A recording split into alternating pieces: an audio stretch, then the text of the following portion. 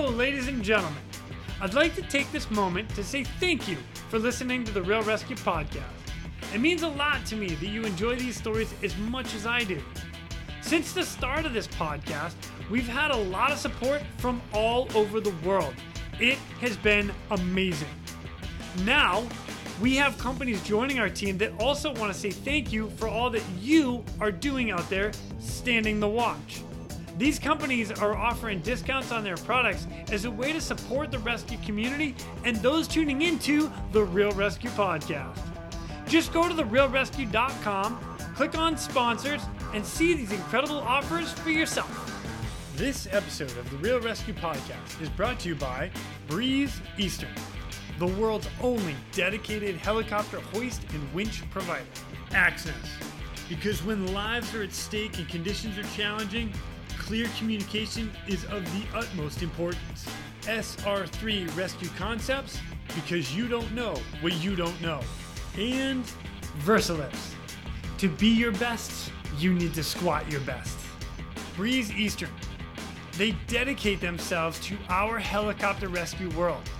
Since the very first helicopter rescue in November of 1945, Breeze Eastern has designed and manufactured superior rescue hoist solutions. While much of the technology and the unique mission requirements have changed over the past 75 years, their commitment to the rescuers, the operators, and those being rescued has not. Contact them today by visiting them at breeze-eastern.com. The Axness PNG wireless ICS system can bring cutting-edge wireless intercommunication system technology to any aircraft. The PNG system can be fully integrated into an existing ICS system or can be carried on and off as a mobile base station. They can go anywhere at any time on any aircraft. Plus, with the strongest and most robust waterproof handheld in the market, this system can take a hit and keep working. Their wireless intercom systems are designed to enhance situational awareness through improved communication capability. This system brings superior noise-canceling technology to eliminate rotor wash and engine noise from your ICS. The Axness PNG wireless system is currently deployed in more than 1,800 public safety, air ambulance, and search and rescue aircraft worldwide. I have personally used the Axness system in 4 different countries and on 5 different airframes. It is awesome. If you want more information, contact them today at axness.com. That's AXNES.com. You just make sure you tell them Quinny sent me. SR3 Rescue Concepts is a training company that can help your helicopter training. They train daytime, nighttime, aerial firefighting, hoist, long line, fast rope, rappel, and more. They can assist your program with standardization and safety checks or just an FAA annual refresher. With the certified flight instructor pilots and experienced crew, they are ready to help your agency keep up to date with current techniques, rules, regulations, and equipment. Plus, right now, SR3 is offering 10% off anything in their web store with the promo code, all capital letters, Real Rescue, REALRESQ. Plus, they are offering another 10% from their partners Petzl and their equipment. All you got to do is send an email to info@sr3rescueconcepts.com. Mention this podcast, the Real Rescue Podcast, and they'll take care of the rest. And Versalifts. When you're at the gym working on your squats, building your leg strength for the next rescue mission, depth matters. If you're like me, getting below parallel on your squats is tough. Well, allow me to introduce Versalifts heel inserts. These gems have become one of my new favorite accessories in my gym bag. Simply place them into your regular training shoe, either on top or underneath the insole, and bam! You've got a heel lift benefit of a weightlifting shoe, but the comfort and flexibility of your regular trainers. So the next time your workout just has heavy squats, grab your V2 strength inserts.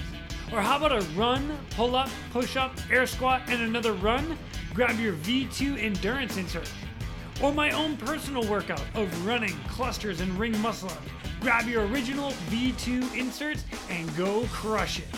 Check them out today at vlifts.com or on Instagram at Versalist. And when you're ready to get a few pair of your own, make sure you get your 10% off with the Real Rescue discount code. Squat well, friends. Coming up next in this episode of The Real Rescue, we are joined by a guy who's done search and rescue in the United States, Sweden, and Greece, just to name a few. You go from one person to 100 people in this episode. The stories are amazing. I'm so happy you joined us. So please welcome our next guest, Mr. Matthew Fader. My name is Jason Quinn. I am United States Coast Guard Rescue Swimmer number 500. These are my rescues and rescues from those of us that put our lives on the line every day so others may live. This is the Real Rescue Podcast.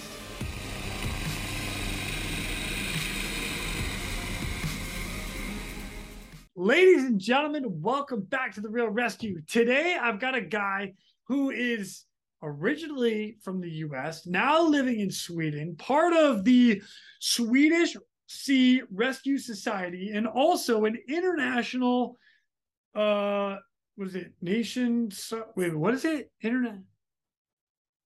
International Maritime Rescue Federation.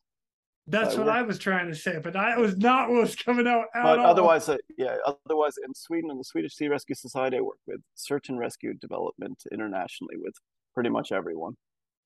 Perfect. Ladies and gentlemen, Mr. Matthew Fader.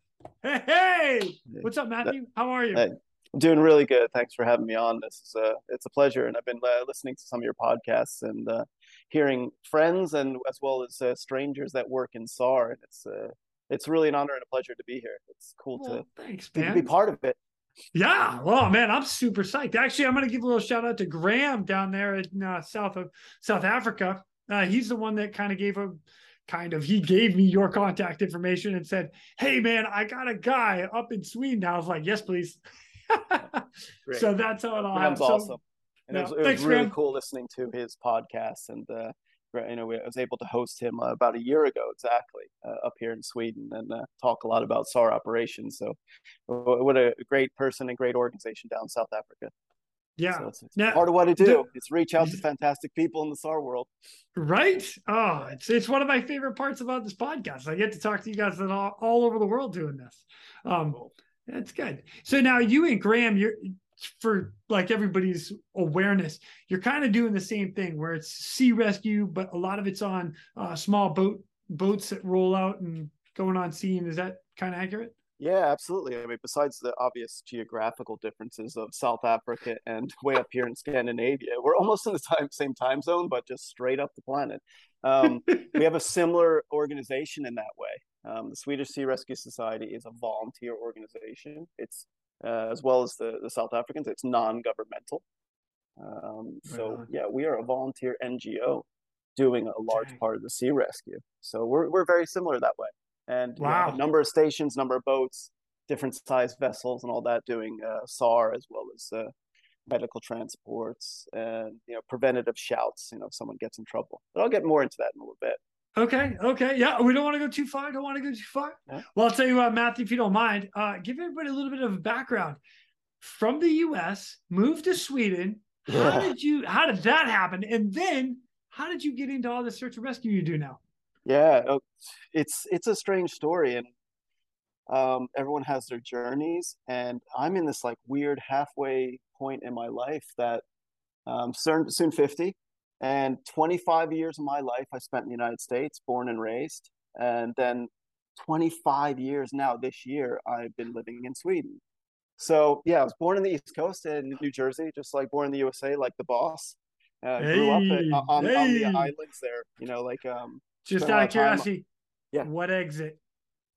Yeah, I don't know. I'm not so good on the turnpike, but so I was born out there, like in New Jersey, and spent a lot of time on the Jersey Shore back in the 70s and 80s, and was really enthralled by like the whole lifeguards and beach life and all that. Spent a bit of time in Baltimore, Maryland, obviously a very maritime harbor focus, and just the whole longshoreman and having that feel. A little bit of salt water there, and going down to the Chesapeake Bay, Annapolis, Spent a lot of time on the Outer Banks of North Carolina. My parents lived there for a bit. Even more maritime. You're living on a sandbank out in the middle of the ocean with all shipwrecks Awesome. dating back to Yeah. pirates and all that. Yeah. Um, so then the large part of my life was spent out in California. So I made a shift over to the West Coast. Throughout my life, both East Coast and West Coast, I've been surfing. I'm a wave surfer since a little kid, getting to know the ocean and just want to do everything I could close to the water. Did more and more lifeguard stuff. Got over to the West Coast and just surfed and did a bit of art and things like that. And one time when I was probably like 19, I was surfing at a place called Trestles. Trestles is one of the most popular surf areas in Southern California. It's actually located on Camp Pendleton, U.S. Marine Base, just south Yeah. of San Clemente. So we're talking like 93 back in the day. So no cell phones and stuff like that. And it happened to be like a Halloween night. And seriously, full moon. It was getting dark, coming out from surf, and Trestles was so crowded. Um, there's a lot of people in the water. It's twilight, getting dark. And then all of a sudden there's some commotion in the water, and some guy was actually unconscious. I think he fell off his board. This is all speculation, because I think the board hit his head, or maybe he hit the cobblestones on the bottom. But he had a facial laceration, and he was unconscious. And who knows how long he was under the water? But a surfer or two brought him up to the surface, and then we helped bring him onto the cobbles and do CPR, which for me, I really think it felt like a half an hour. It might have been 10 minutes, it might have been 15, but if you've ever done CPR and mouth to mouth, and it feels like an eternity because your arms Yeah. get so tired. And I'm like 19, so I'm like fit for fight and ready to go. But since there was no cell phones back then, and we're pretty far away, trust us, you have to walk quite a bit to get to your car, or even these like emergency call boxes that would be on the highway, which of course were disabled, like Of pulled, course. Why graffitied wouldn't up it and be? torn out and stuff like that. So someone was a runner and went to all the way back to land, the what do you say, civilization, and were able, and then like a full on like chopper came down. So it wasn't like, since it's on Camp Pendleton, there was like a military response, both from military police and as well as like a helicopter who came down, and military doctor came off. And I remember handing off this patient who had been doing CPR for how long, unconscious, water coming out of him after every breath, and that I was just left there. The chopper flew off, the patient flew off, and I felt like, oh, this is what I want to do. I was like, to combine the salt water, the ocean, the surf, pulling people out and hopefully saving lives. I have no idea if that guy made it. Most likely not, considering how long we did it. But that made just this huge impression on me. So after that, I was just like, what can I do medically, like to get more medically proficient? I know the ocean since I was a kid, and of course, you never learn the ocean fully, especially in the surf. But I thought like, okay, I want to do as much medical training as possible. So I did like wilderness first aid, wilderness first responder, woofer, EMT courses, stuff like that while I'm in the US. And this is in like my early 20s. Um, I lived in Laguna Beach, California for most of this time.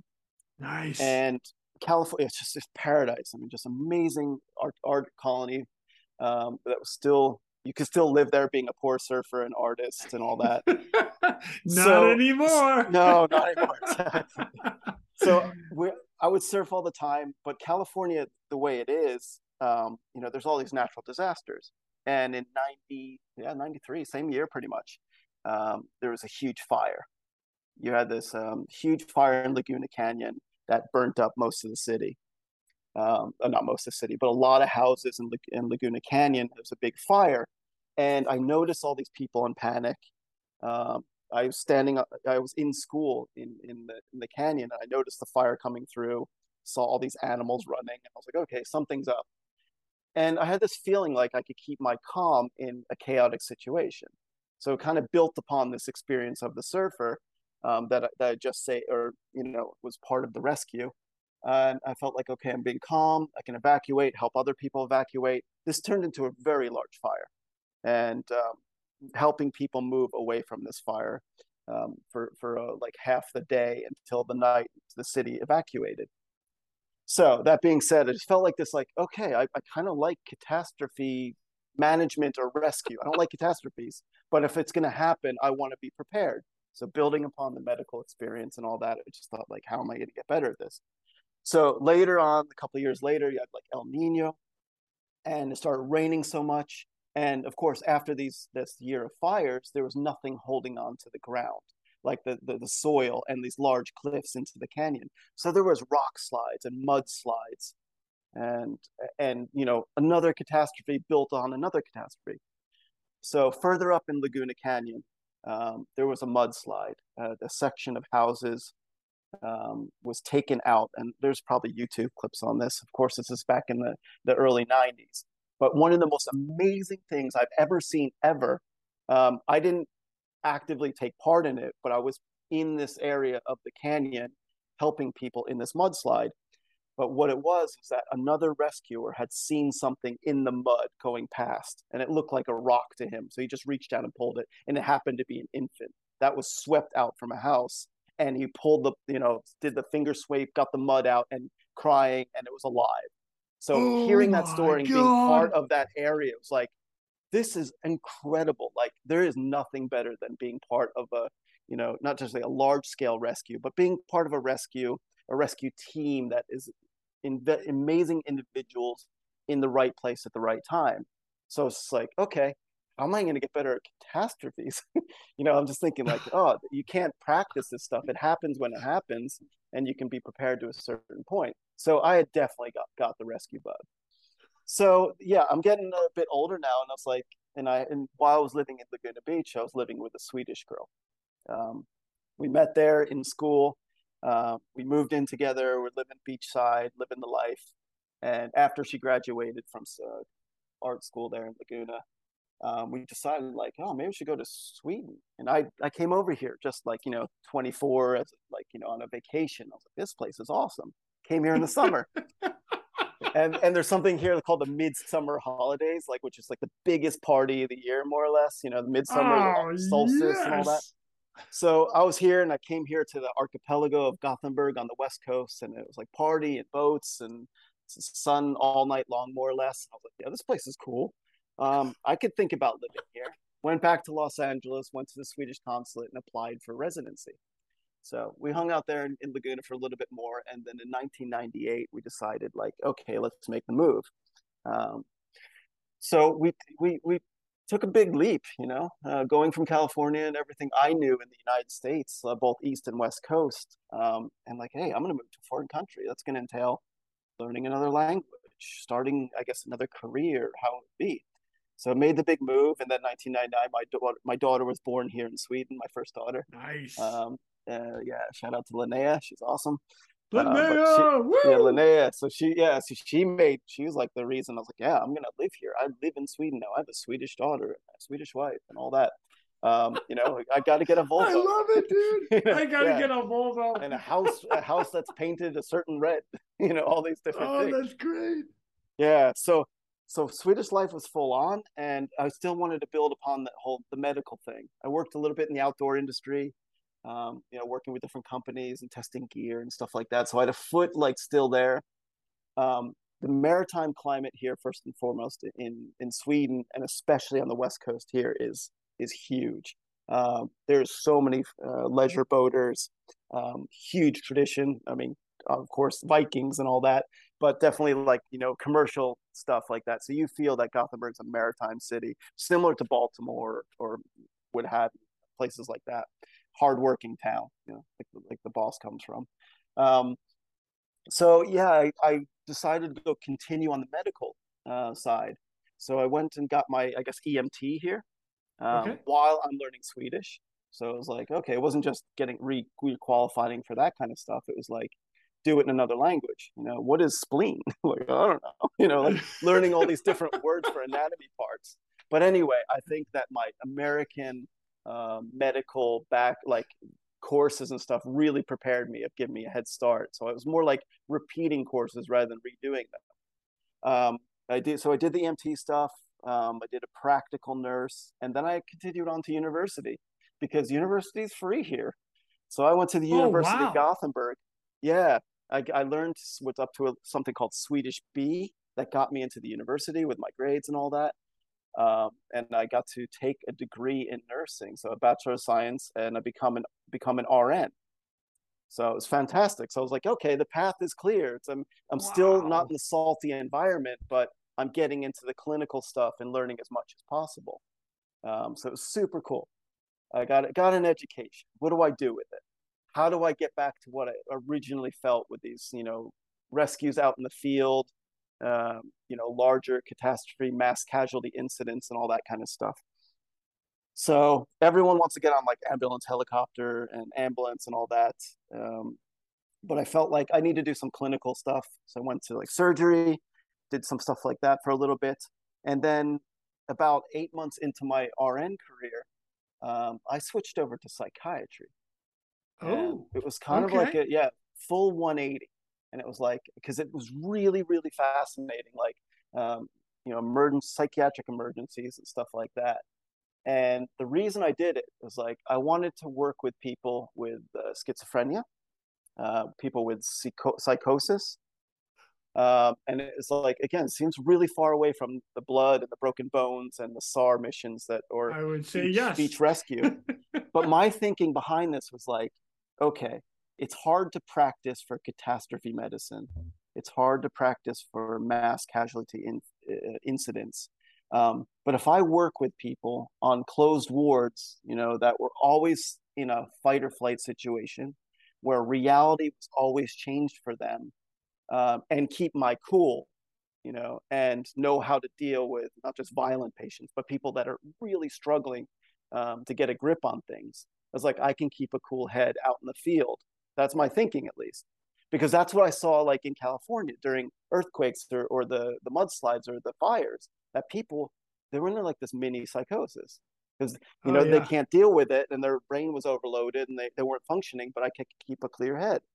So I did that for almost a decade. I worked in Sahlgrenska University Hospital, and I became like I say, department head of psychosis and schizophrenia, working with all these, I don't want to say crazy people, but people with mental illnesses. And it was awesome. It was the most unique people you could ever imagine.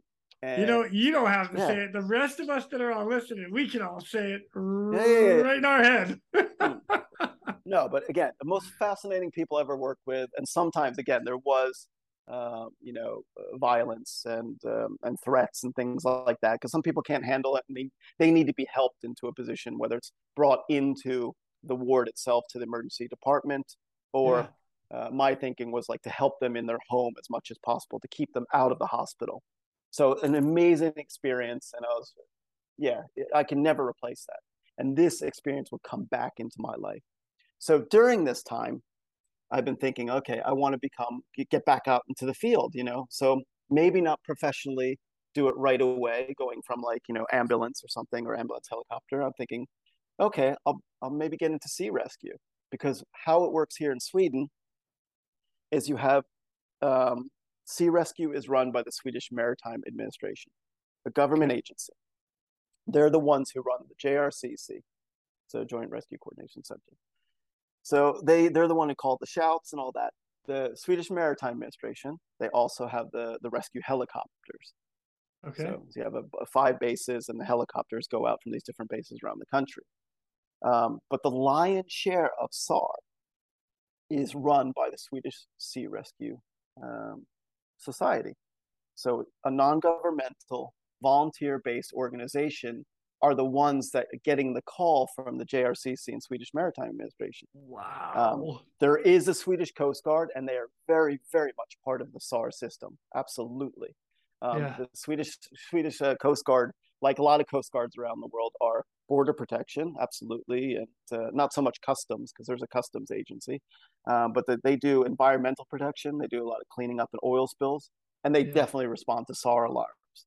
But 90% of SAR cases, the Swedish Sea Rescue Society and volunteers are involved, and that's a pretty crazy Wow. model. Yeah, so I was like, oh, I want to become a volunteer at least, and get into that.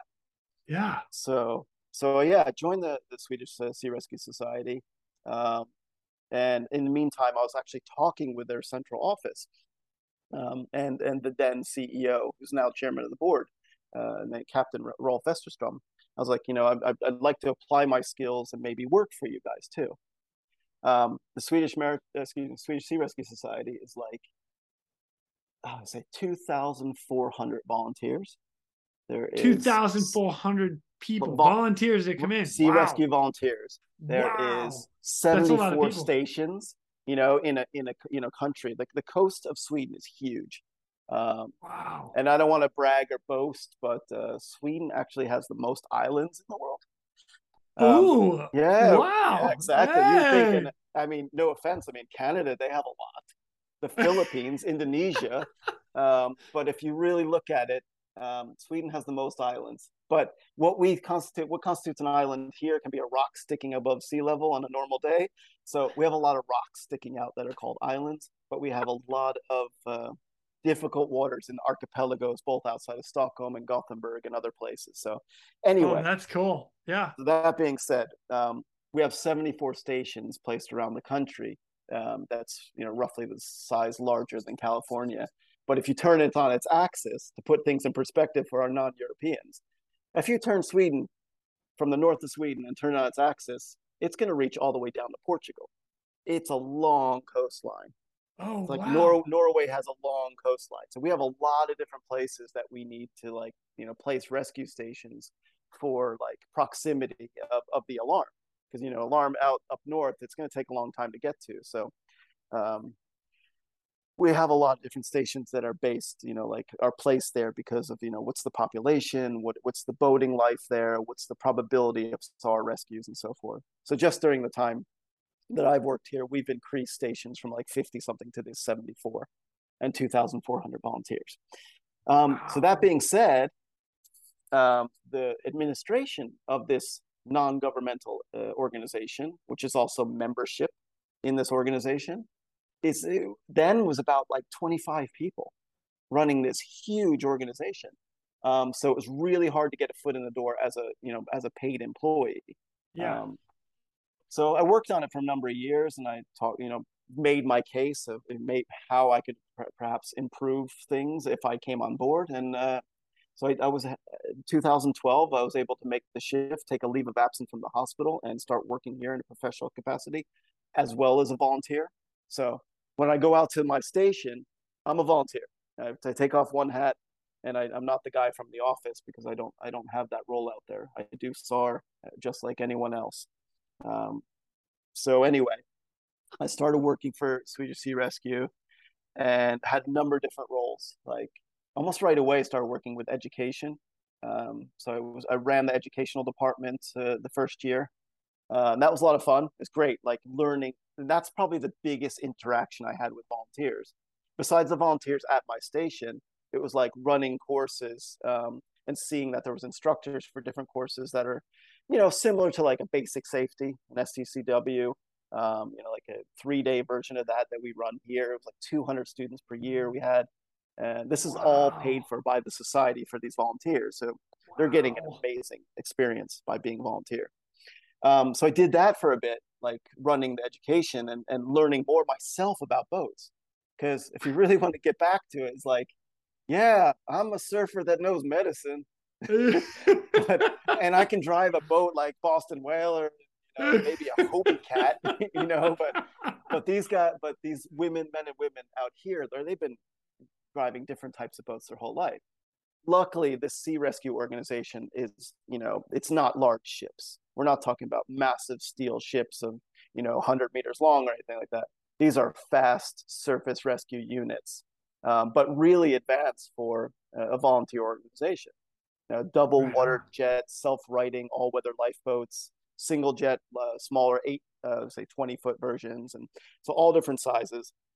And so I'm running the education. I'm like, I'm not that great at driving a boat, but I'll get instructors that are. I just have to kind of have an overview of it. So it was a huge learning process for me, getting into the branch. But I knew what I knew is salt water and saving lives. So I tried to apply that as much as I could throughout my career here. And again, this is 2012. So since then, I've driven a few boats, but not great.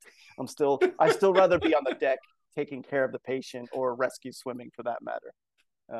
And anyway, funny story. And if we back up for a quick second, when I moved to Sweden in 1998, I went out to one of these rescue stations, which is now my station, without naming names. I went out to this island outside of Gothenburg, and I had my surfboard. Like I was looking for surf everywhere, and there is some waves out here, some pretty really really good ones too. And opposed to California, it's not very crowded. Some spots are, but that was part of the whole exploration and all that. So I went to this island where this rescue station was.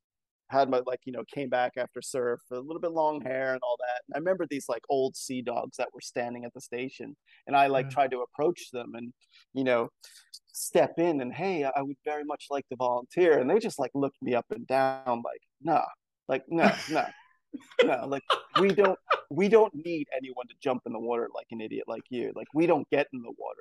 It's like this is a rescue boat. So it was a different mentality even 20 years ago. It was like we have big ships. Yes, okay, we'll wear life jackets, but only if we have to. And we don't get in the water, but we'll save as many people as we can from the boat. Where I was like, hey, I'll jump in the water, and I got really offended. Like they looked me up and down like I wasn't worth anything, and I felt like, man, I can get in most any surf. I spent some bit time in Hawaii too, and I was like, you don't know waves, like I was like really, and it took me that full like decade to get over it and get my foot in the door until the organization too was like mature enough to like let other type of people. So that being said, now 2023, I mean, if you look at our volunteer base, it used to be people that were fishermen, and when they're off from the fishing or commercial shipping for that matter, and go back to their home cities, they would man the lifeboats or the rescue boats for the society. And that was way since like 1907. It's been that way. But now, like as times go on, it's like we pride ourselves that of these 2,400 volunteers, there's all walks of life. I mean, there's definitely a lot of people that are like me that have a medical background, nurses, ambulance, doctors, what have you. A lot of people still involved in commercial shipping or fishing and all that. But you have IT, you have plumbers, you have seamstresses, you name it. And it sounds really strange, but like these are some of the most professional people I've met when it comes to maritime SAR, because they train for it, they have the heart for it, and the skill sets that they bring into the Sea Rescue Society makes us more complete. So back to the original point, is like the administration for the society was pretty small, like 20, 30, now 40 people, because there's so much volunteer power. Like these volunteers they're just amazing. You can build this whole society and everyone helps each other. Yes, this society has a technical department. We build boats together with shipyards. We have a communication department, definitely, and fundraising, because that's one of the most important things besides volunteers. You got to have the money to run the organization, but you have to have volunteers for the organization to be anything at all. So there's this huge power in volunteerism that really talked to me. And I moved from education into a position that was called leader of volunteer operations. So, and I had a partner who was maritime leader. He was, the designated person, the technical, everything that had to do with the boats. And I was trying to I say leader of volunteer operations. I tried to talk with station leaders and the volunteers themselves with organization as well as training and stuff like that. So I did that for a number of years. And again, 2,400 volunteers, 2,400 unique skill sets. We also have 2,400 unique opinions about how an organization should be run.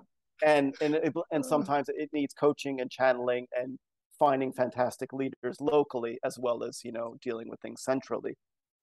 So hopefully did an okay job with that. I tried to meet as many people as possible and talk and coach them through things.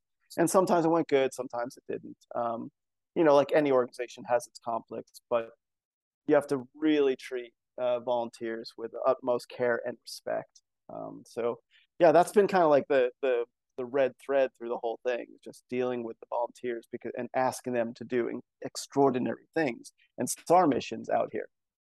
So what does SAR look like in Sweden? I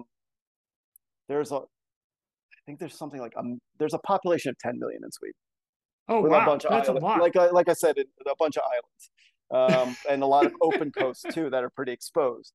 We don't have North Atlantic swell like our counterparts in England or in Holland for that matter, with the North Sea beating down on them. We have decent amount of swell, and the water gets cold, and it's Arctic like, and it's dark in February. But like any place, a lot of the majority of boating and all that's done in the summer. So now June is like, starting to kick off the high season where we have our alarms. So of those 10 million in Sweden, there's something estimated like 1 million leisure boats. Oh, So wow. think about 10% of the population having a boat, which is not exactly true. I mean, I'm sure there's rowboats and small lakes and stuff Yeah. in places where we're not at. But the coastal SAR region, which we're mostly placed, and Yeah. some of the major lakes, there's a lot of boats and a lot of rocks to hit, a lot of grounding, a lot of getting a line in the propeller, things like that. So what we do a lot of, which is to say 14,000 times we leave the dock each year. Oh We my cast off gosh. 14,000 times. 5,000 of those are what we call preventative shouts. So, say a member of an organization, or even a non member for that matter, if they get in trouble, run out of gas, hit a light grounding or something, they can give us a call directly to the station, or they call a central number and then the station will be designated. It's not emergency. It's not 911 or 112 in Europe. It's not call JRCC. It's like, hey, we need some help. Then it's like, okay, Wow. how's the wind blowing? Can you throw in the anchor? We'll be there as soon as we can. And in a July day, one station can have 15 shouts at the same time. It's like, a lot of people need a lot of help Oh during the my summer. gosh. So again, So this is real, well, volunteer actually, time. real quick. So I just Yeah. did some quick math on that. 14,000 call outs per year, and that's across all 74 stations. Comes out to about 38 calls per day. Yeah. I say 14,000 Wow. times we leave the dock. So it could be our own call Oh, outs that we have okay. to do Okay. transportation. But yeah, All we're up right. there in That's the still a thousands lot. of call outs. Yeah. So we do these shouts because if we didn't do them, if we didn't go out and help this person that's in light distress or needs assistance, it'll probably become a SAR alarm eventually, or something that becomes more serious. The boat will go aground. It might take on water. The people will get a little shooken up depending on the wind, the weather, and obviously the time of year if the water's cold. So every type of this shout in the colder months, that's danger for life because they're not going to last out there for as long as possible. So we do a lot of these shouts, and this is something it's like, I guess, for universal for a lot of organizations, coast guards, volunteer organizations, whatever. When you tow a boat, it may seem like a mundane thing, but towings are serious. It's like, even if it's a leisure boat, you still have to hook up right. You have to make sure the lines don't snap, no one gets injured. That's one thing. But what I respect most out of towing missions and these 5,000 missions that our volunteers do is the time it takes. So a Yeah. member or someone will call us, okay, I need a tow, and we'll take them to the nearest safe harbor that they can reasonably get assistance with, whether it's a boat lift or a mechanic or something like that. It can take hours. It's like, oh, we have to tow Yeah. them at 6 knots. And it's like, it's what, 10:30 at night when I got the shout. It's still light here in Sweden, but you can come home after midnight for I say a simple tow. But again, this is volunteer time we're talking about. You have to respect these people's Yeah. free time, and that's what they're doing. So I never take towing missions lightly because of the time it takes volunteers to be able to do all these missions. So Yeah, because they still got that's to go to work the next day. yeah, and they might have left work to go do this. I mean, and Yeah. that's of these 2,000 volunteers, 2,400. Some of them take the beepers, so they get the shout, or they have the mobile call and all that. They might be at work, and their employers know that they're in sea rescue. They let them go. Some employers like, you can go when it's danger for life. But Yeah. if you got to tow someone, you got I don't know. Yeah. It works differently for each individual, but there's like these individual, almost like contracts with their own employers to be able to do that. So, and about in Sweden, from the JRCC, that it's classified as SAR or sea rescue. danger for life, there's usually around 1,000 cases. It can be 1,100 cases or 1,200 or 900, depending on which year. And again, we're involved in 90% of those as an NGO. Wow. A lot of times in cooperation with others. So obviously, if there's a SAR alarm, and depending on the scale of it, sometimes our units can take care of it. Sometimes it's together with helicopters or together with Coast Guard, with police, you name it, depending on what type the mission is. I'll give you an example. Like last weekend at my station, it was like a sailboat at 4 a.m. Called our station. It was like, oh, we're on the rocks. We're outside the harbor. Yeah, 4 a.m. You can kind of guess that they've been out partying or something like that. And like, what do you mean you're on the rocks? Hang up the phone, call 112, the 911. Okay. The 112 dispatcher will obviously will call, will connect to the JRCC. JRCC is like, okay, my station, you go out, you take care of it. And we'll also get Coast Guard to come too, for reasons being it in the morning and why were they there in the first place? Yeah, that kind of thing. So they're starting to backup. Yes. They evacuate 5 people. The boat's on the rocks. It's teetering back and forth, and it's windy, but it's like getting light by 5 a.m. here, at least at this time of year. They evacuate 5 people. Then the 6th and 7th person, I guess they were a little larger and they couldn't jump from a sailboat down to the rescue unit in this shallow, teetering, wavy water. So then they called the SAR helicopter to winch the last 2 off. So that's the cooperation of just something last weekend. So we're constantly doing stuff together and practicing together with these other governmental agencies and police type boats and all that. So cool cooperation, all the SAR stuff. We also do, I say, medical transports. Okay. There's the SAR Medivac stuff, right. And obviously helicopters. Swedish Maritime Administration rescue swimmer can go down and winch them off, depending on. Sometimes our boats will go ship to ship transfers with our vessels and then bring them to shore, depending on, again, the conditions. But again, back to all these islands we have a lot of islands that are definitely not connected by ferries or bridges and stuff like that. So patients that have, I don't know, kidney stones or appendix and things like that need to get to land. In Sweden, there's one ambulance boat service, which is actually here in the archipelago of Gothenburg. Okay. So there's a lot of different places around the coast, both from Gothenburg and especially north towards the Norwegian border or major lakes, where we do medical transport. So someone gets a medical issue, they call 911, 112. The ambulance dispatch calls us and is like, okay, can you go get them? Yeah. So go getting them could be, going up to an island with a dock, sometimes with ambulance personnel, sometimes ourselves, and transporting them to the ambulance or together with ambulance personnel to land so they can go further to a hospital. If it's pre-01 and it's like heart attacks and things like that, you got to treat them there, stay and play kind of thing. Or the ambulance helicopter could be en route and all that.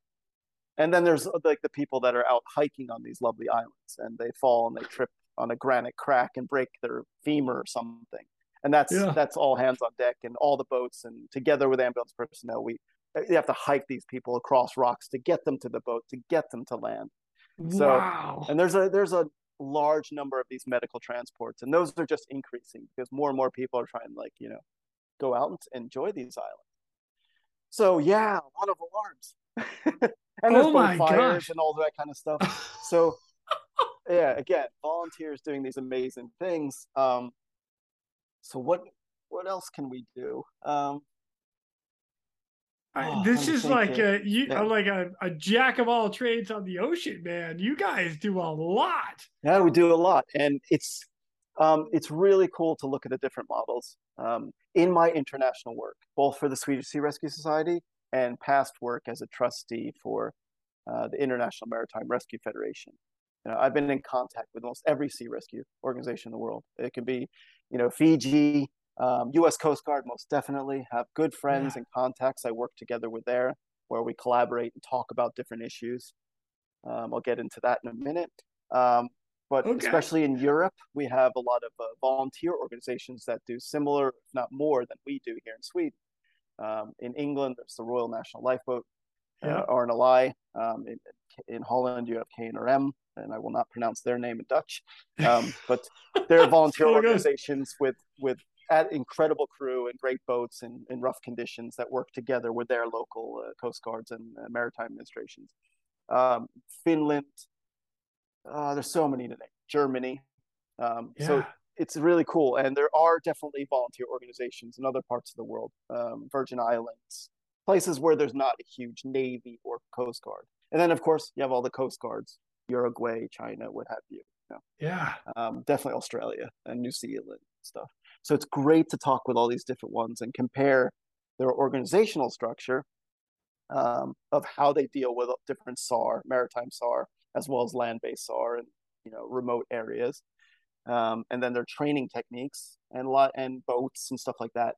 But which is really cool, you see obviously with boats is that you can't compare apples and oranges. A boat that works here in Sweden is probably not the best in Holland, and vice versa and stuff like that, depending on the waves, wind, and all that. But I think we have fantastic rescue units, and it works really well for that type of SAR and ambulance and all that kind of stuff that we do here. Internationally is what, again, my area. We started working in different projects, and a lot of NGOs as well as government agencies have different, I say, international projects. Yeah. And there's some really cool initiatives that have been around the globe that I've been part of. A couple worth mentioning. We started working a number of years ago with like greater diversity in maritime SAR. So there's a specific project within the IMO as well as IMRF, International Maritime Rescue Federation, with women in SAR. Oh, so nice. increasing the number of women working in maritime SAR, or at least increasing awareness, because different organizations have different percentages and different targets. So I had the opportunity to work in Africa, in Morocco, with a lot of women from most of Africa, including West Africa. And I did like a women in SAR kind of SAR course together with the United States Navy personnel, going through the IMSAR manual. I like that. So those programs are really, really giving. And a lot of them are like administrative, more classroom type, and then there's practical stuff of teaching people. Again, a lot of different organizations work with different projects. And then one interesting area that has really affected Europe and affected pretty much the whole world is the issue of mixed migration. Yeah. And Yeah. There's different reasons, and I won't go into the reasons why people are moving from different geographical areas. But over the decades, really, but and you can go way back in time. You can look at boat people and things like that, whether it's from Haiti or Vietnam or Cuba, stuff that we're familiar with in the United States, different reasons for people moving and how to deal with that from a maritime SAR perspective. But in Europe, obviously, mixed migration, people coming over like from Africa, you probably heard about, from like Libya, and then going to Italy and stuff like that. In 2015, I had an opportunity to work together with different organizations to okay, how can we as Maritime SAR tackle this enormous, let's say, issue or challenge together? And obviously there's governmental responses and programs and projects, Mare Nostrum and Poseidon, these different EU names. Mm-hmm. So together with the European Border Guard, the Italian Coast Guard, and then the very fledgling NGOs that were working in the maritime SAR domain, try to help save more people in the Mediterranean Sea. Yeah. So almost pretty much exactly, what was it now? 8 years ago, 2015, like to the day, I boarded a ship down in Italy and cruised down into the SAR zone outside of Tripoli, Libya. And my role was to work as with mass rescue coordination and advising, because a lot of these ships that were down there, including the governmental ships or Navy or Coast Guard, no one's really done a lot of mass rescue. And mass rescue is different in different situations. It's usually characterized by not having enough resources. Yeah. That's kind of the definition of mass rescue. So we looked at the different vessels that were needed to transport the number of people that were in international waters, first and foremost, Yep. that needed to be saved and brought to a place of safety. The Italian Coast Guard are experts at this. They've been doing it for a decade, at least. From Lampedusa to all these different cases you may have heard of. Um, Saving people in unseaworthy vessels with Yeah. or without life flotation devices that can be in these major catastrophe, where the boat capsizes, the raft punctures. It can be 50 people, 100, 200, 400 in the water, these incredible situations. So I worked together with these different government ships as well as the NGOs, and was on board a boat that was chartered by Médecins Sans Frontières, or Doctors Without Borders. Okay. So Doctors Without Borders wanted to enter the playing field as rescuers, an amazing organization that, Nobel Prize and all that, and what they do when it comes to field hospitals around the world, and all these different projects, whether it's Ebola, what have you. They are experts, in no doubt. But all of a sudden, they're going from a caring point of view, doctors, sanitation workers, all this kind of stuff, to a rescue perspective. So Wow. I came on board to talk a little about the rescue, together with obviously the ship's crew, that were like an offshore supply ship that had done a bunch of rescues by being their ship of opportunity. So I spent a month's time on that ship, particularly, like doing sea rescues of different types of vessels outside of Libya, and then the transport up to different Italian ports that the MRCC Rome would designate. And that was just invaluable experience. The first time I, the first time you're in a mass rescue situation is it's overwhelming. But Yeah. going back to what I was talking about earlier, previously working in the cuckoo's nest or a mental, hospital, Yeah. it was like, it wasn't that bad. I was like, everyone is screaming, it's chaos, it's life and death, literally people struggling and pulling themselves up. I was like, I could keep my cool. I felt like, okay, good. I mean, obviously adrenaline's pumping and all that stuff, Yeah. but it Oh was yeah. hard to know what to expect. So the first rescue I ever did together with MSF, as well as the Italian Coast Guard, and I think the British warship was there as well. This rubber boat, you see them in dawn, like you're looking out and doing the full, like, binocular search. If the weather's calm, there's definitely going to be these different rubber boats with 150, 200 people on them. So I saw this thing on the horizon. Oh, okay, there's an actual boat. It's like, okay, to be saved, and you maneuver up to it, try to create a buffer. Um, Doctors Without Borders was fantastic that they had these cultural mediators that spoke French, or perhaps a local dialect in Somalian or Eritrean or something.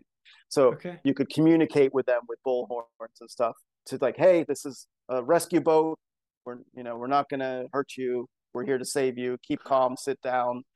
Trying to create some sort of order before the ensuing chaos of people trying to jump over, because there's a magnet effect. If you see a rescue boat, they might try to jump overboard.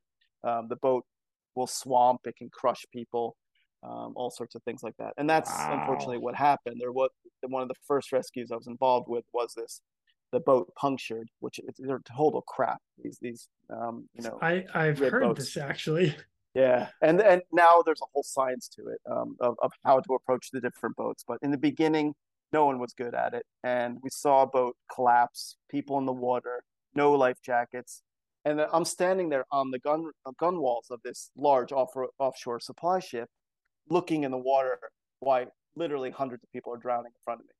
I'm just like, okay, what to do now. And like, my first instinct is like some sort of Baywatch. Like, should I jump in and swim around and just grab people because I have a life jacket? But somehow something in my head said, "Don't do it, Matt. You're not Yeah. going to survive that. You're going to be pulled down in the masses. You're just adding to the problem if you do that. You'll be a rescuer in trouble." So I somehow stayed on it. I think I hung on the gun wall off the side of the ship, which has a freeboard of, like, it's a couple meters. It's really high. There's, Yeah. from surface level up, and through like a rope.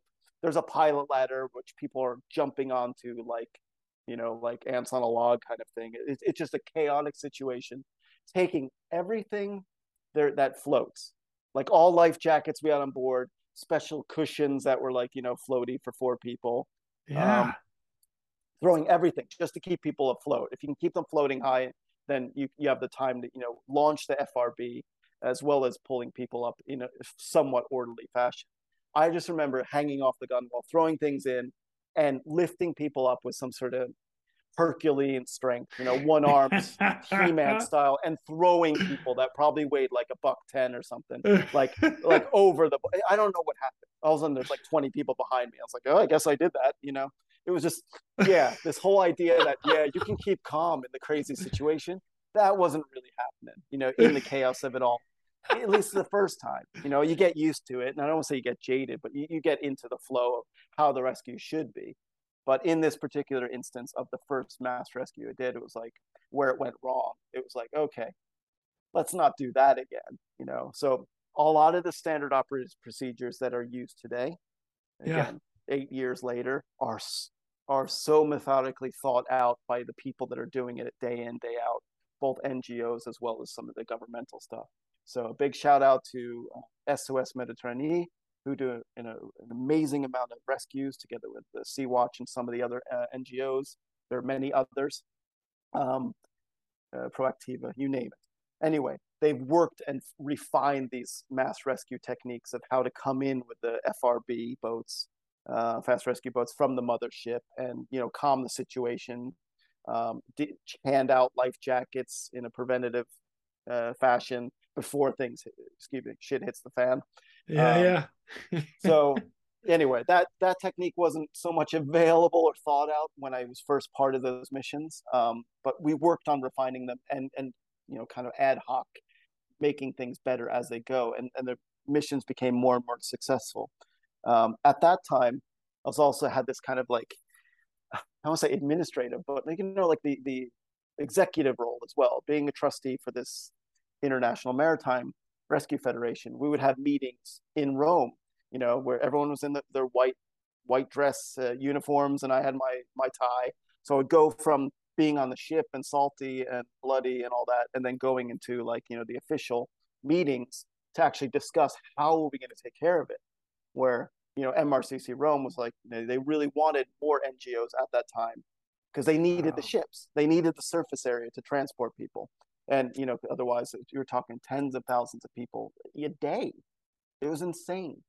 Um, so that being said, I was able to work together with some of these people in official capacity and say the big brass meetings and talk about what's happening there, how different people can contribute together with the different types of organizations, Frontex, NGO, you name it. Wow. The crazy part about the mass rescue operations and blue water operations in the Mediterranean or other places that are far from land Yeah. is that, okay, there's a rescue phase, which can be intense. It can also be nice and calm and fantastic and everyone's happy. But then you have people to take care of on deck. And it can be 100 people, it can be 200, it can be 3, 4, 5, 6, 7. All of a sudden you have 900 people on your aft deck of this supply ship or military vessel or what have you. And it's like, Yeah. it's like a crisis. It's a humanitarian crisis. A lot of people are injured. They came on board being injured. Very common injuries can be crushing injuries, broken bones. They can be sick. This is pre-COVID, so you're talking about like hepatitis or Yeah. um, uh, tuberculosis, scabies. All Ooh. sorts of all this different stuff. So it's like it's a medical mission as well as humanitarian and feeding and watering and Yeah. toilets and stuff like that. So the ship becomes like humanitarian mission after the rescue phase, and then getting a port of safety or place of safety designated by an MRCC could take some time. There are some horrible accounts over the past 7 years. Sometimes it takes 10 days or 20 or 40. Um, and you're caring for people on board in open sea. And you're not bringing them inside because that's where the crew is. There's a different types of separation. So caring for people in a humanitarian way on board these different rescue vessels, whether governmental or non-governmental, is just as much of a component and something that I think I was in my wheelhouse too, besides the whole, you know, pulling people out of the water from salt water, but also caring together with professionals. And that's what a lot of the government agencies did too, because there would be like hospital ships and stuff. So yeah, that was like my intro into like mass rescue when it came to mixed migration.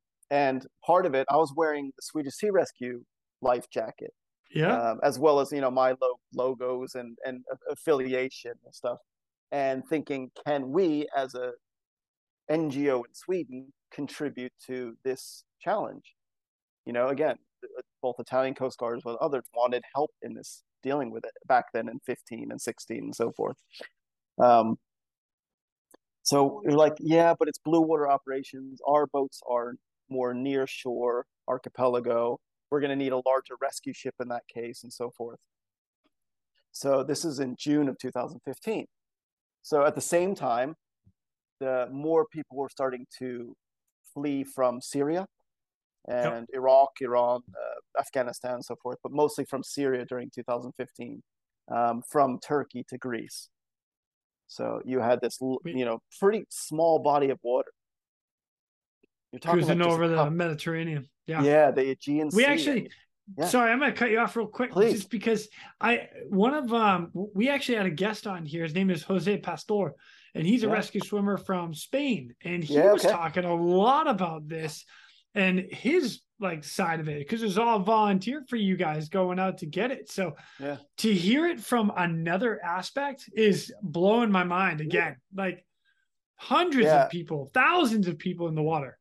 Just I'd like to, but I'd definitely like to listen to his account of things, definitely, because it's a whole different scale. And again, it's kind of like the towing thing. Like some of them were like, once you've done it a few times, it's like, okay, it's maybe not a big deal, but you're still dealing with 50 or hundreds of lives. That this is something, what kind of a lessons identified or lessons learned. Say I've done it like 50 times or something, and getting the hang of it, and the methodology and what to do in certain situations. It's always the first time for the person in distress. Oh yeah. They haven't done it before. So the next group you meet, that's their first time, probably one being on the ocean, being in a rubber raft or a fishing boat or what have you, whatever the method of transportation is. And then in being in chaos and being scared for their lives after already going through a horrible ordeal of whatever they're fleeing for their lives in the first place. So that was one thing. And I definitely like to listen to his perspective. So Greece started happening. The Aegean the numbers were going through the roof of people moving from Turkey to Greece.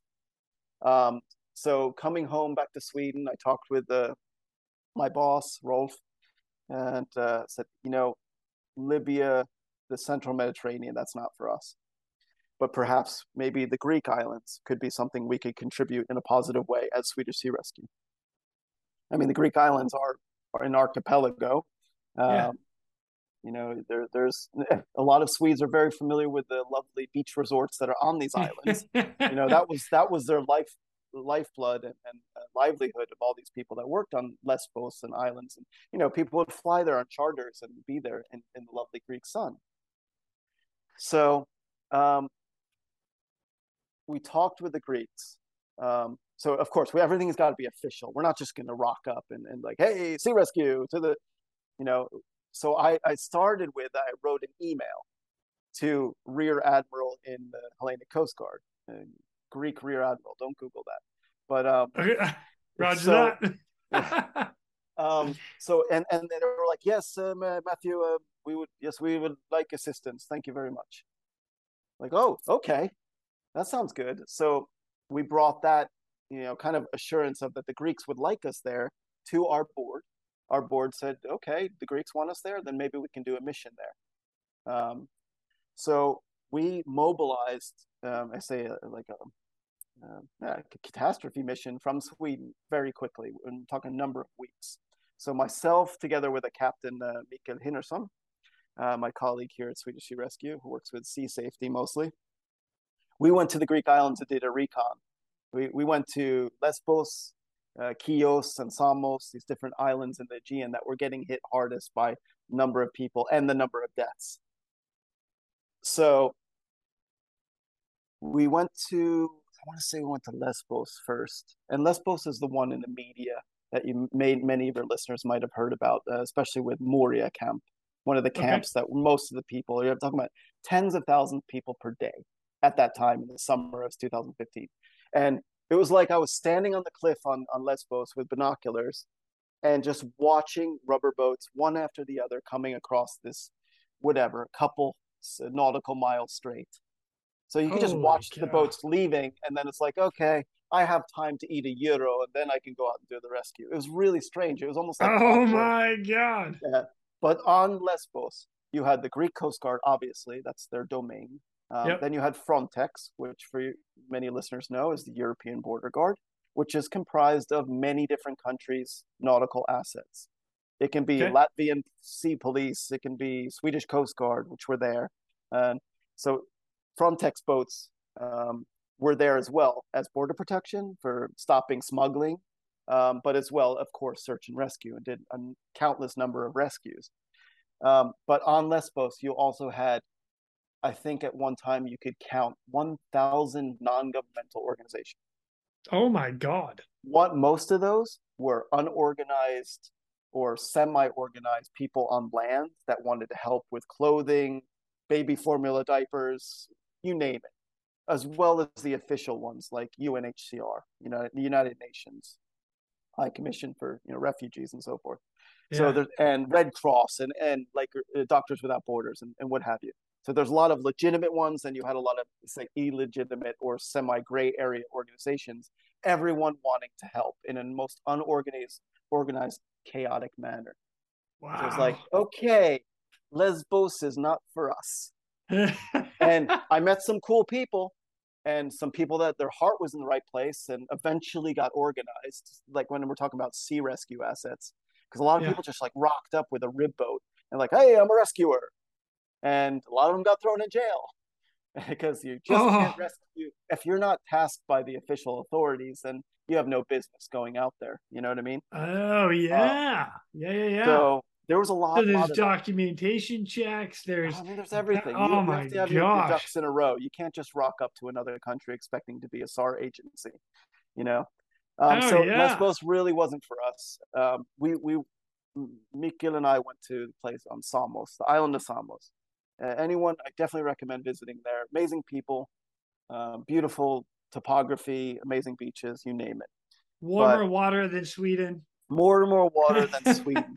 But I have to say this about Samos is that the weather in the winter, it's chaos because you have these pretty high mountains, like whatever thousands of feet, and the Yep. katabatic winds that come off them can blow up to hurricane strength. So it's like, oh, it's all of a sudden 12-foot swell from nowhere. It's almost like lake effect in Lake Erie or something, or it's just insane how quickly it gets chaotic. Oh So wow. that being said, we did this we did a trip to Samos. We were welcomed by the Coast Guard. We were welcomed by,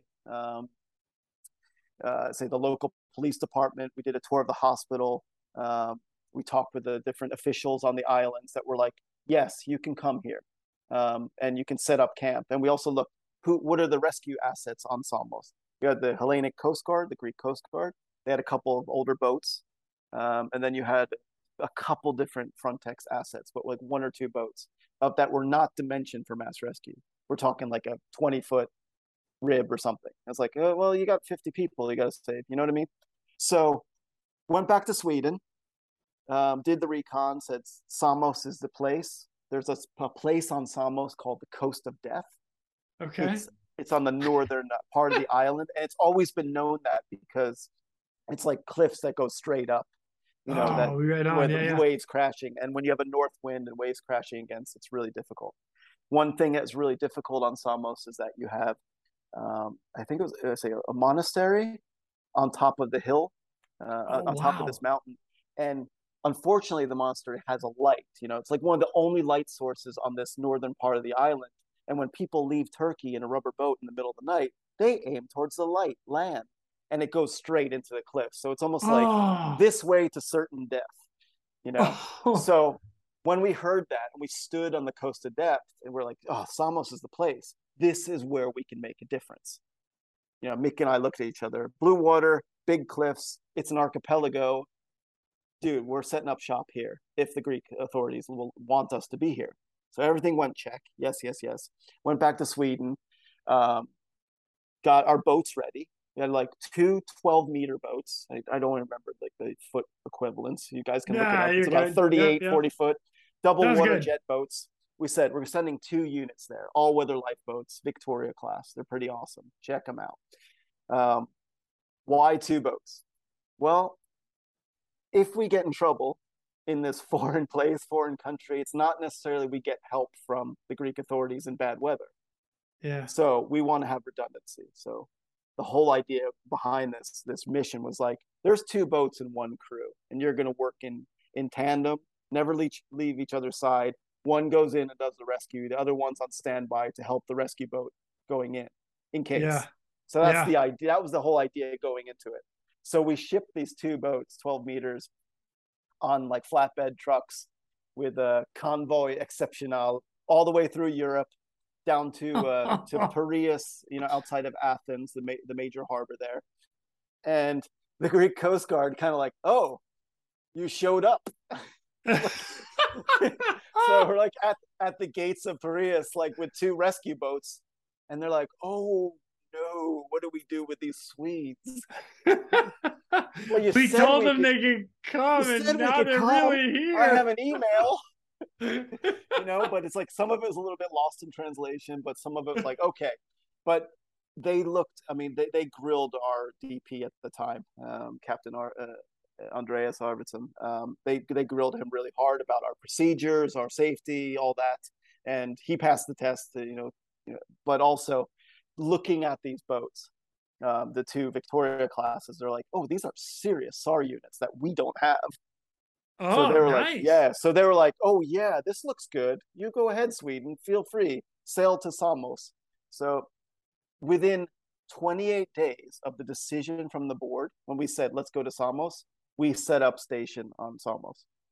So holy smokes. Yeah. So this was That's fast. That's the flexibility of our NGO, our particular organizations. Like if we say turn starboard, we turn starboard in a quick amount of obviously risk assessment and all different types of risk assessment and safety. But then the next thing is like, it's back to our volunteers. It's like, okay, we got to put a crew on this boat or 2 boats, based on a volunteer, pool of people. And the whole of Europe pretty much knows about the crisis, and it's in the media every day. Everyone wants to help, like I said, on Lesbos. Yeah. In Sweden, they're having this gala on like one of the largest indoor stadiums. Like everyone give to Red Cross, like catastrophe aid kind of thing. Yeah. And we announced that we're going to be there so we can try to create a funding opportunity, because we don't want to take funding from our central organization that goes to our Swedish operations or membership money. So we're able to do some sort of like, hey, call this number and donate, what have you. So I'm trying to put crew together for this organization, and someone, I don't know who, put my email address as like, point of talk contact to Matthew if you want to be on board. I kid you not, 2,000 applications within 48 hours. Oh, and it wasn't just from our organization. It was from like, Red Cross Stockholm, or, I'm a nurse in Denmark. Like, yeah, cool for you. I'm trying to put together a crew. So, oh man, it was insane.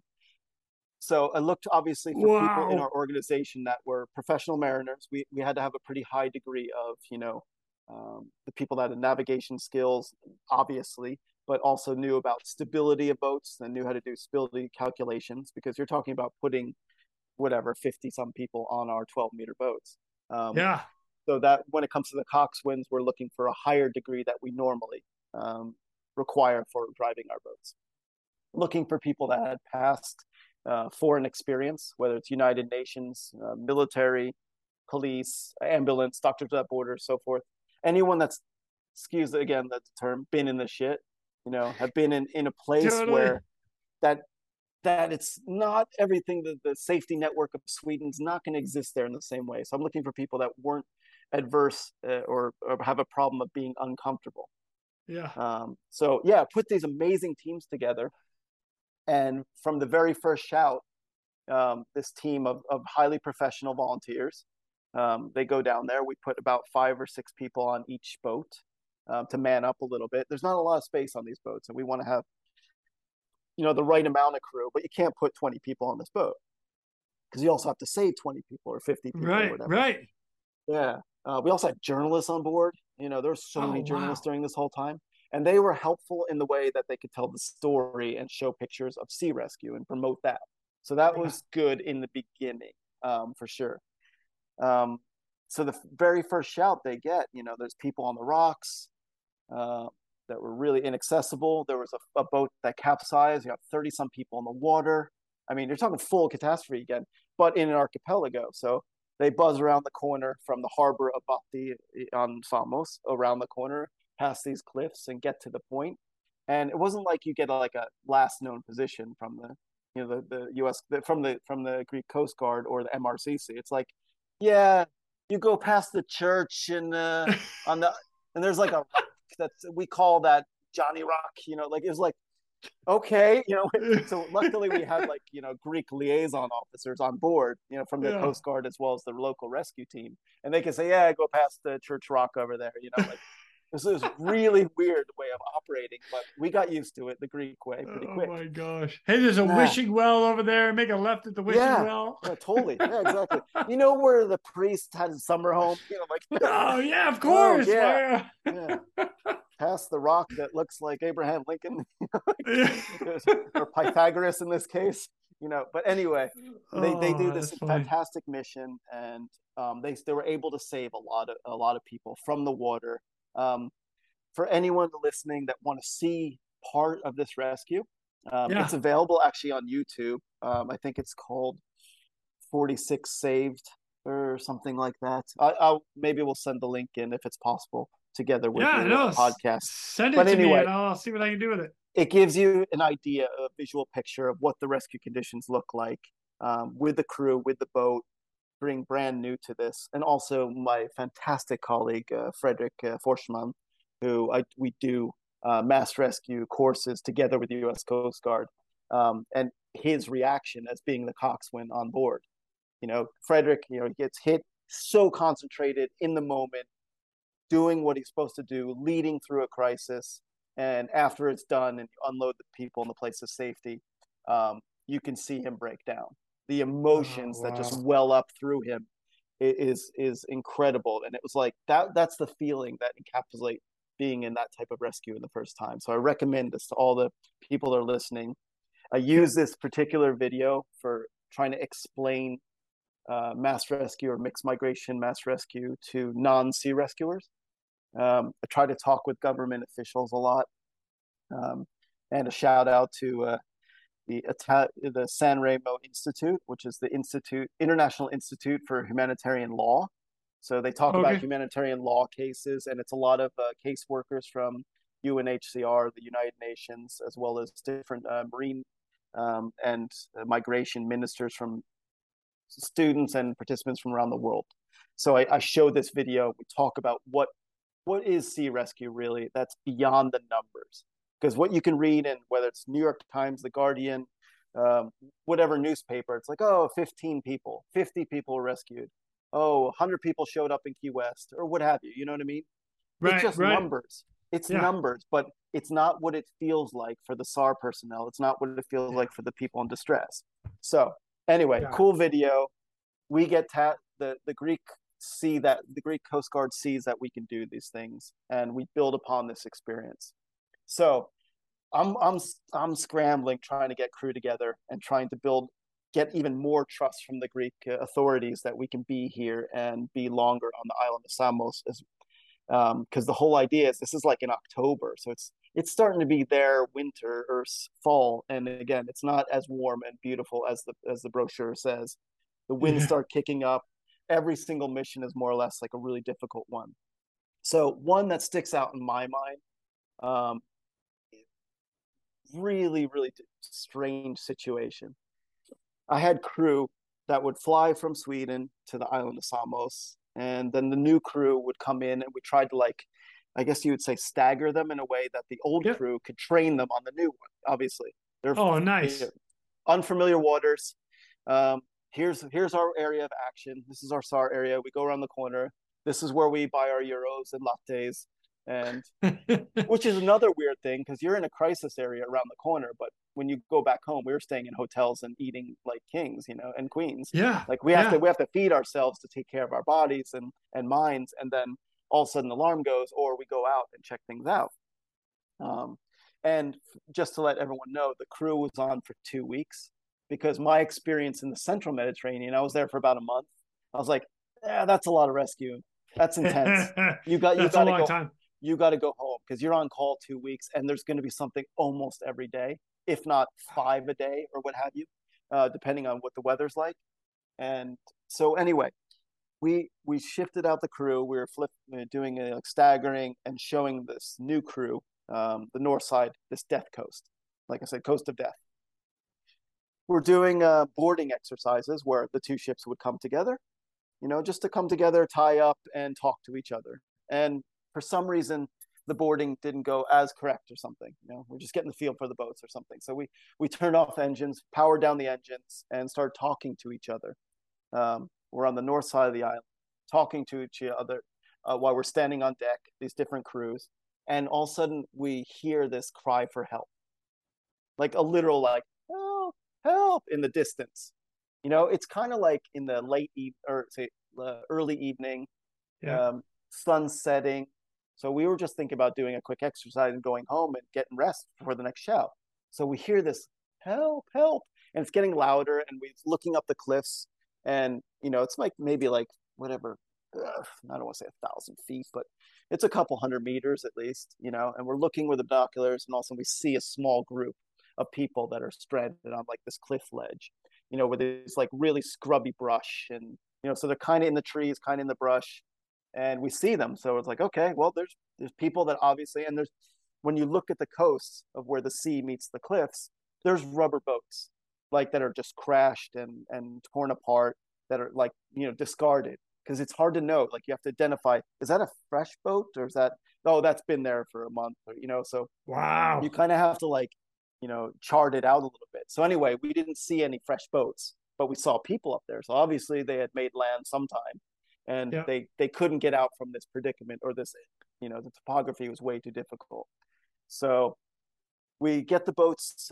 We're able to slowly like come in, and these are water jet boats, and so they can go in really shallow waters. The draft is like less than a meter, so Wow. go. Yeah, it's really fantastic maneuverability. There wasn't, the sea state was fine, so we can nose in very slowly. But first, we sent a rescue swimmer over, who was actually a rescue swimmer for the Swedish helicopters. Oh, Again, nice. I Nice. was looking for specialists in different areas to try to put, plug the gaps and bring a certain set of skills.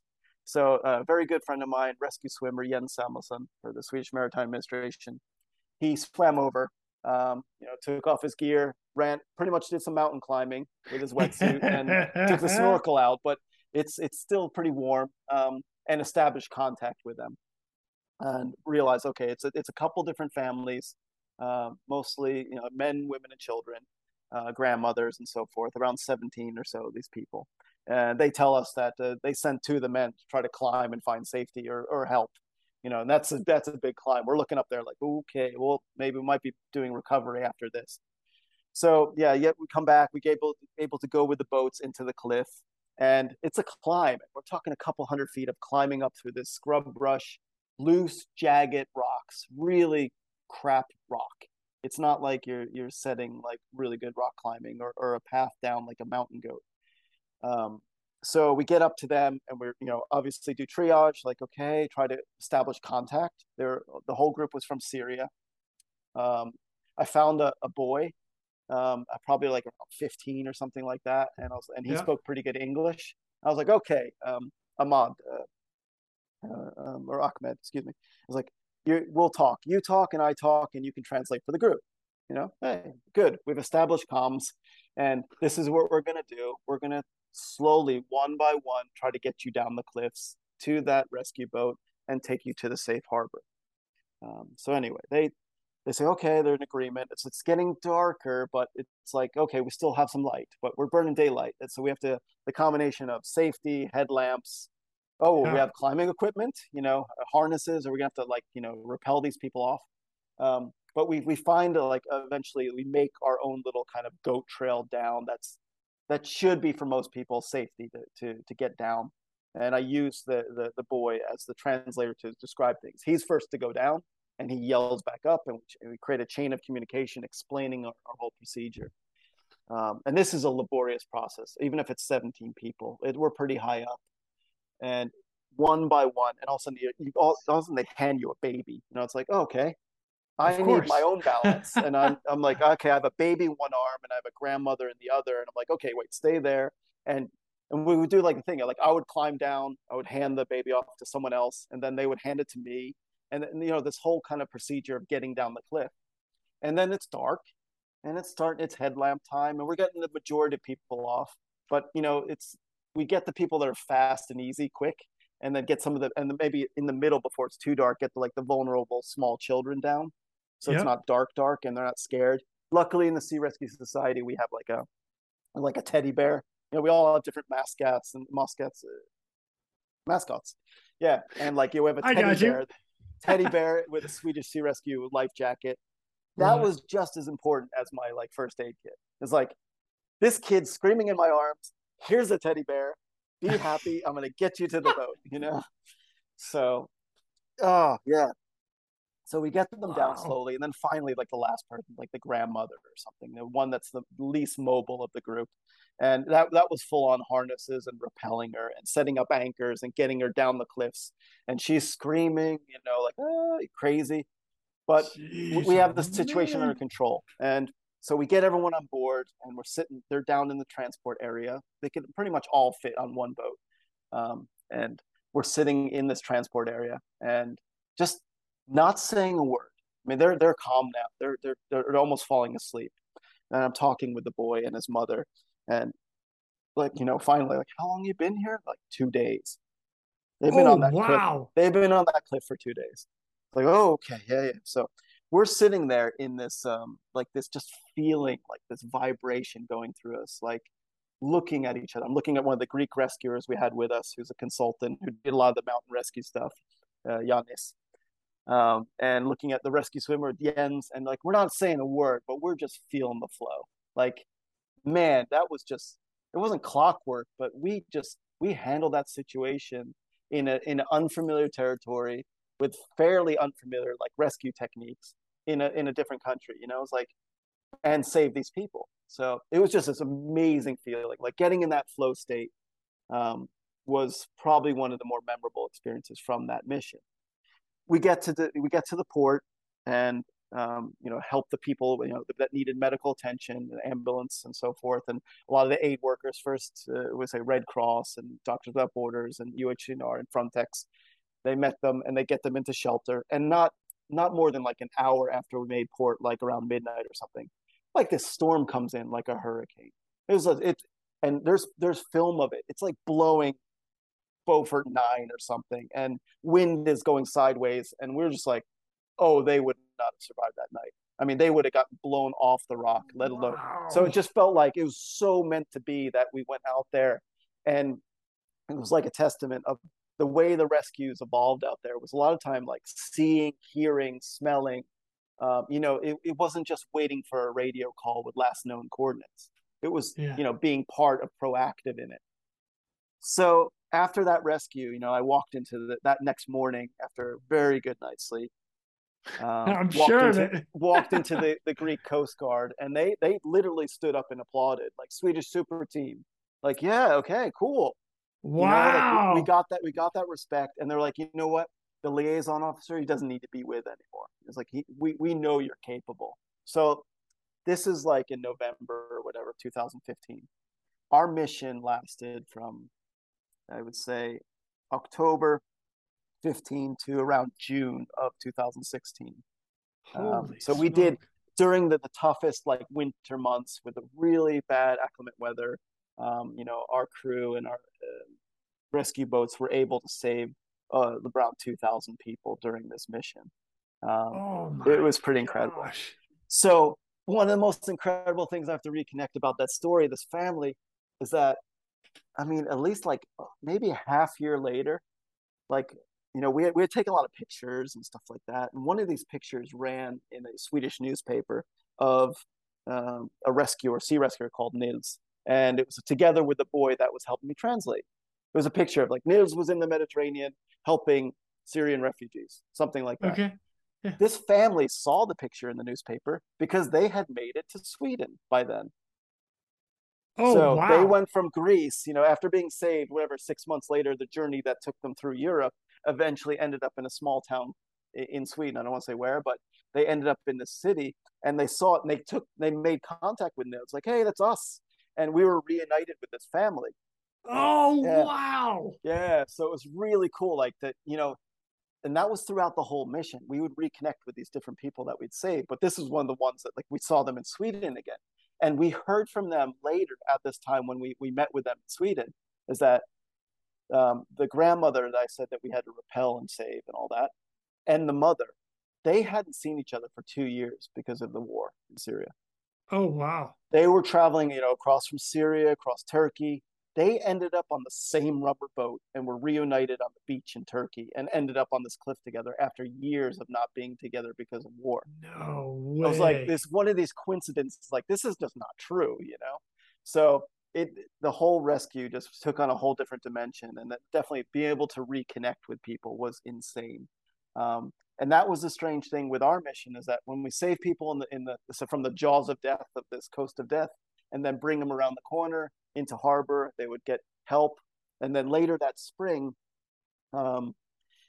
like people would be they started making the camps a little different, closing the camps and make them a little bit more like detention centers, like you mentioned, the pre-mentioned Moria on Lesbos. And Yeah. that changed the aspect of our mission there. It's like, okay, we're sea rescuers, we want to save people, and hopefully they can go further. We're not there to judge on their legal status or what have you. We're there to save Yeah. lives, SAR and SAR only. But it made it more difficult for us to bring people and save them and bring them to detention. And it was like, okay, this is maybe not our mission. By then, in the spring of 2016, more Frontex resources had arrived to the island of Got it. Samos. The Italian Coast Guard, which are without a doubt the experts at this, they arrived and we talked with them. The German, say, like sea police from a certain city with very good SAR units, they arrived as well. So we were able to phase out and have an exit strategy for our part in this. Wow. So one of the things that kind of hit me there, like when we are going saving people, like I think it was in February or something of 2016, was like I would go up to the camps and like meet the people we saved the day before, and sometimes the kids would be playing outside, and like we would throw the ball, or there was like Clowns Without Borders and all these types of entertainment, or trying to keep the people like psychologically happy after this great ordeal. And I met this kid, boy, I think he was from Afghanistan. um, he was in the camp behind the fence. I couldn't get on that side of the fence, but I just said, hey, how are you? Is your family okay after yesterday, after this boat ride and all that? And he's like, yes, yes, yes, yes. And he said something that it still hits me to my core.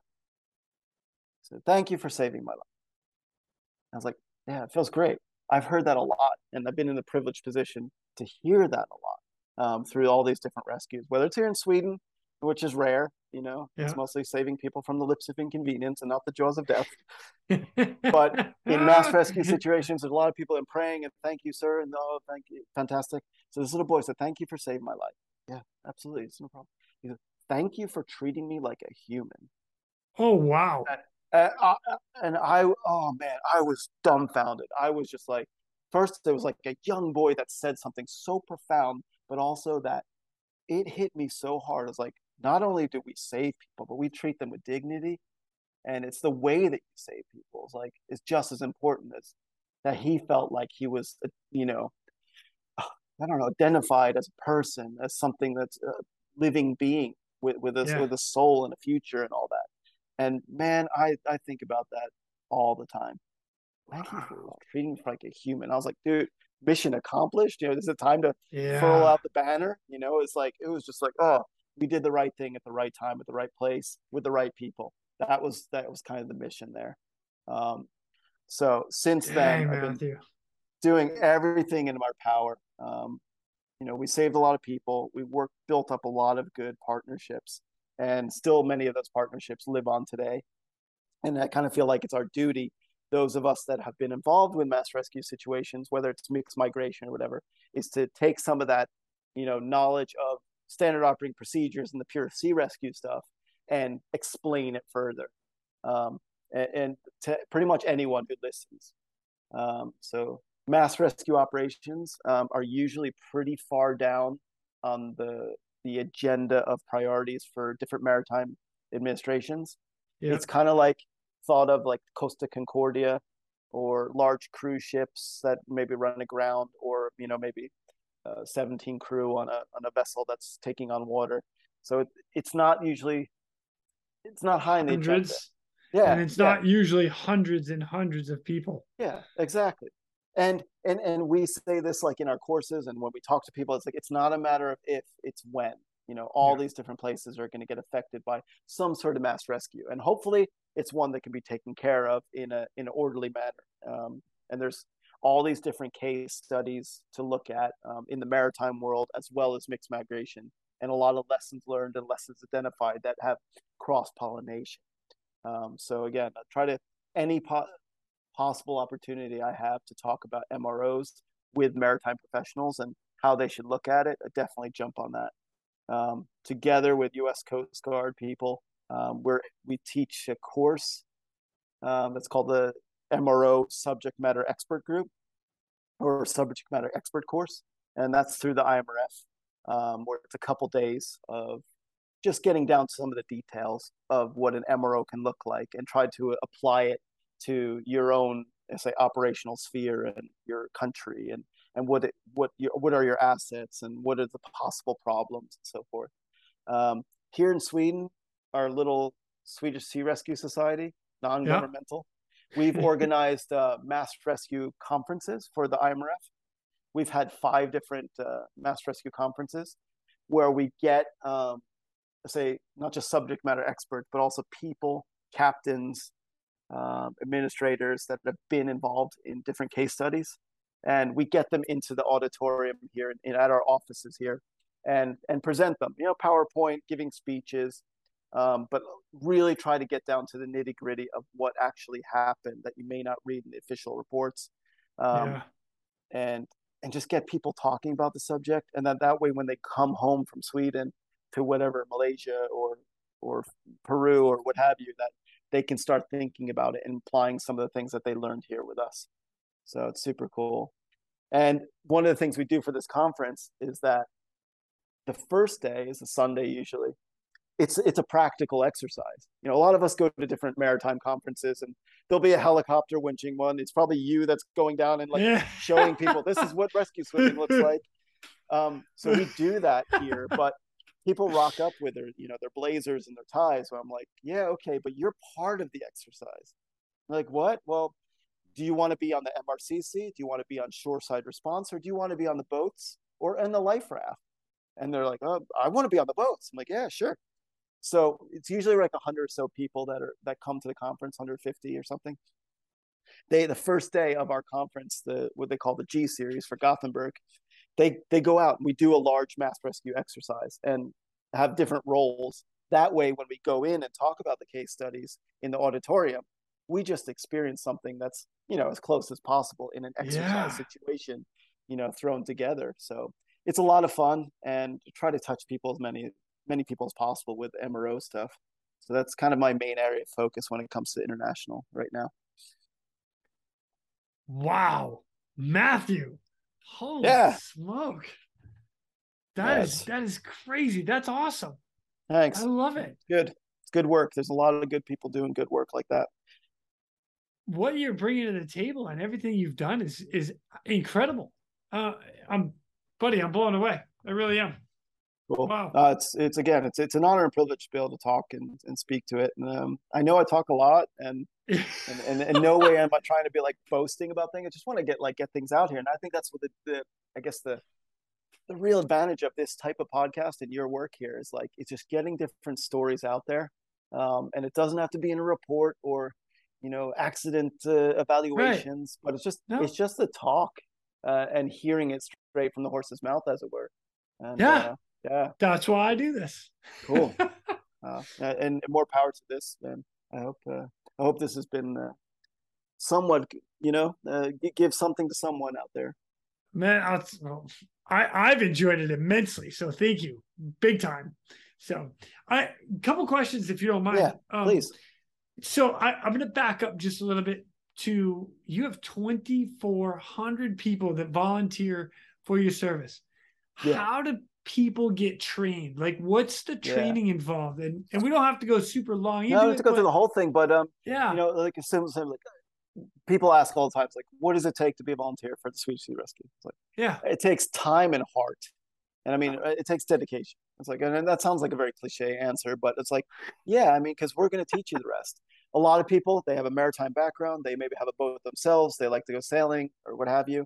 Some people come from fire, all that kind of stuff. But when you get in here, it's like, okay, you're a student for a bit. You're, like the greenhorn, and you're going to be on deck and maybe just watch, maybe not even get to tie up, and then, go through your like not proficiency, kind of like Cub Oh, Scouts or nice. something. Yeah, And then, yeah. Okay. but then, when after you've proven probably at least a season or something as a student or whatever you want to say, then you apply for a central course, and the first central course is we call the basic safety. So it's a 3-day basic safety where first aid, maritime survival with life rafts and all that, like putting on the suits, the survival suits, immersion suits, flares, and then the firefighting. And we say firefighting, it's really just putting out fires with different types of handheld stuff, not so much going in with full masks. We're not putting people out to sea in like, big cargo ships. So the 3-day thing, and then once they do the basic safety, it's like, okay, you can be like probably a sea rescuer, as well as, when I say sea rescue, you can put on the life jacket, you get the name tag, and then you start there's a lot of local exercises. So all these different training modules, like most of us have in our organizations, going through the different modules, whether it's first aid or towing, SAR, search, and all that. We do a lot of local trainings. So back to that 14,000 times leaving dock, 6,000 of those are training exercises. Yeah. Wow. So all the local Wow. stations do local training. That's to an approved standard within us, as well as the Swedish Maritime Administration. That's called basic SAR. And then there are specialized courses centrally that we have that are like specific to that type of boat units handling. Yeah. You go to that island in that training course to learn how to drive that boat. And Oh, that's like a wow. 3-day Okay. course, or dynamic navigation, or leadership, or on-scene coordinator, stuff like that. So there's a plethora of students and courses, and I would say at least 1,000 centrally run courses each year. That's a lot. Or 1,000 students go through the courses of different grades. Yeah, it's a lot. It's a big organization, and you can't get this training anywhere. So it's like, what do you want to do in your free time? It's like a lot of people love football, soccer, and whatever different sports. It's like, yeah, but can you get on a boat and do these fantastic things? Maybe get winched by a helicopter. But then you got to put in the hours, and there's the whole volunteer life cycle. It's like, we don't want people to stay for 2 years or 1 year for that matter. It's like, we're going to invest in you. Hopefully you're going to stay longer. Yeah. And what just as important as the training is that, like, it's a good culture at the station. That's like that you rock up and don't have the same experience as I had 20 years ago when you try to become a volunteer. They're like, nah, dude, we don't need you. Like, Bro, we want people to be inclusive I and don't all need that. you. No, exactly. Cut your hair and grow a beard. You know what? I think there's a song about that. Yeah, almost cut my hair. Yeah. No, exactly. Man, that's awesome. So a lot of good central training, a lot of good local training, and just being on station and hanging out with people. It takes time, but it's also so fantastic to be able to like be on a beautiful place. Luckily, as we all know, most sea rescue places, they're located in amazing waterfront places. So it's not bad to be out in some of these places on our amazing boats in the middle of July or February for that matter. Everything has its charm. I like that. So you just tell me the best time of year to come out, and I'll just you're welcome anytime. Schedule a little chat. Yeah. Okay. I mean, but I can tell you there is this really certain charm that when we have our basic safety classes in February, you got to break the ice to be able to jump off the tower. Oh yes. Yeah. So the sea survival plunge, baby. Yeah, it's awesome. Yeah, I love that's so cool. Man, I would love to come out with you guys just to hang out for a little while and really kind of get involved with what you're doing out there. That'd be incredible. One of the really cool things, and again, I don't want to sound too cliche and all that, but there is a SAR family. It's like, and people that, whether you're maritime SAR or, rescue swimmer helicopters and all that, it's like you learn and meet people. And I feel like I can go pretty much to most places in not just an official capacity, but also just like, hey, I work in sea rescue. And they might be like, hey, I could check this out. And, just show me something, their boat in Spain or what have you. But we also have these like formal crew exchanges that we work on. So through the International Maritime Rescue Federation, which a lot of organizations of your listeners are members of, we run a formal lifeboat crew exchange. So I think for about 10 years now, we've had like 500 people go through this exchange program where different, both NGOs and governments, like send one person abroad, and we accept like 7 or 8 here or something like that. So we're doing the crew exchange this year again in 2023. And it's a week long. So we're, from France and England, Finland, Sweden, Holland, Netherlands, and stuff like that. We're going to exchange crew, and they get to be here for a week. And after that week is like, not only did they get to experience, like what we have in Sweden, and our Swedish people that we sent out get to experience what they have in Holland and so forth. It's like they become so much like tight friends. There's this, that's cool. camaraderie, brotherhood, sisterhood it's hard to beat, because we're saving lives together. It's pretty unique. When are you doing that? Because I might just September. have to show up. It's September, yeah. It's a bit of a more of a formal program, but what happens is that we have an application process. But what happens is that there are spin-offs from it. So people, they become friends and like, hey, I'm going to visit you next summer in Marseille, and you come visit me in Stockholm or what have you. Yeah. It's super cool to see that building. And I love meeting people from all around. Man, that's great. Oh, I love it. Love it. All right. One more question. And then we'll let you go, because I've had you here for a long time and I've loved every minute of it, and I would keep going. But I know you have stuff to do, so it's all good. How do people, or what advice would you give people that would be in your path? Like what advice would you pass on to everybody else coming up to get into what you're doing? And then once you're there, like anything you pass on? It's a long and winding road. When I came to my way of moving to a different country and learning the language, but definitely like you have people that come to Sweden, you should learn the language. Everyone knows really proficient in English and all that. But in all these different countries that I've talked about before, especially in Europe, they have amazing volunteer sea rescue opportunities. So you don't have to go through the formal cadet processes of different types of government agencies and so forth. But you have to obviously be dedicated with time and stuff. So if you live in Europe, especially Northern Europe, like aforementioned countries like Finland, Holland, UK, France, you name it, definitely look into that. And if you're in Sweden, and you're a national expat or something, learn the language, talk to me, and get you started on a volunteer career.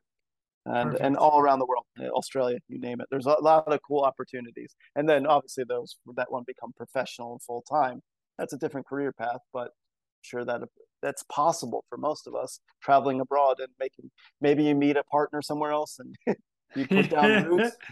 You should be able to continue whatever you're doing for the love of the sea, and so that others may live.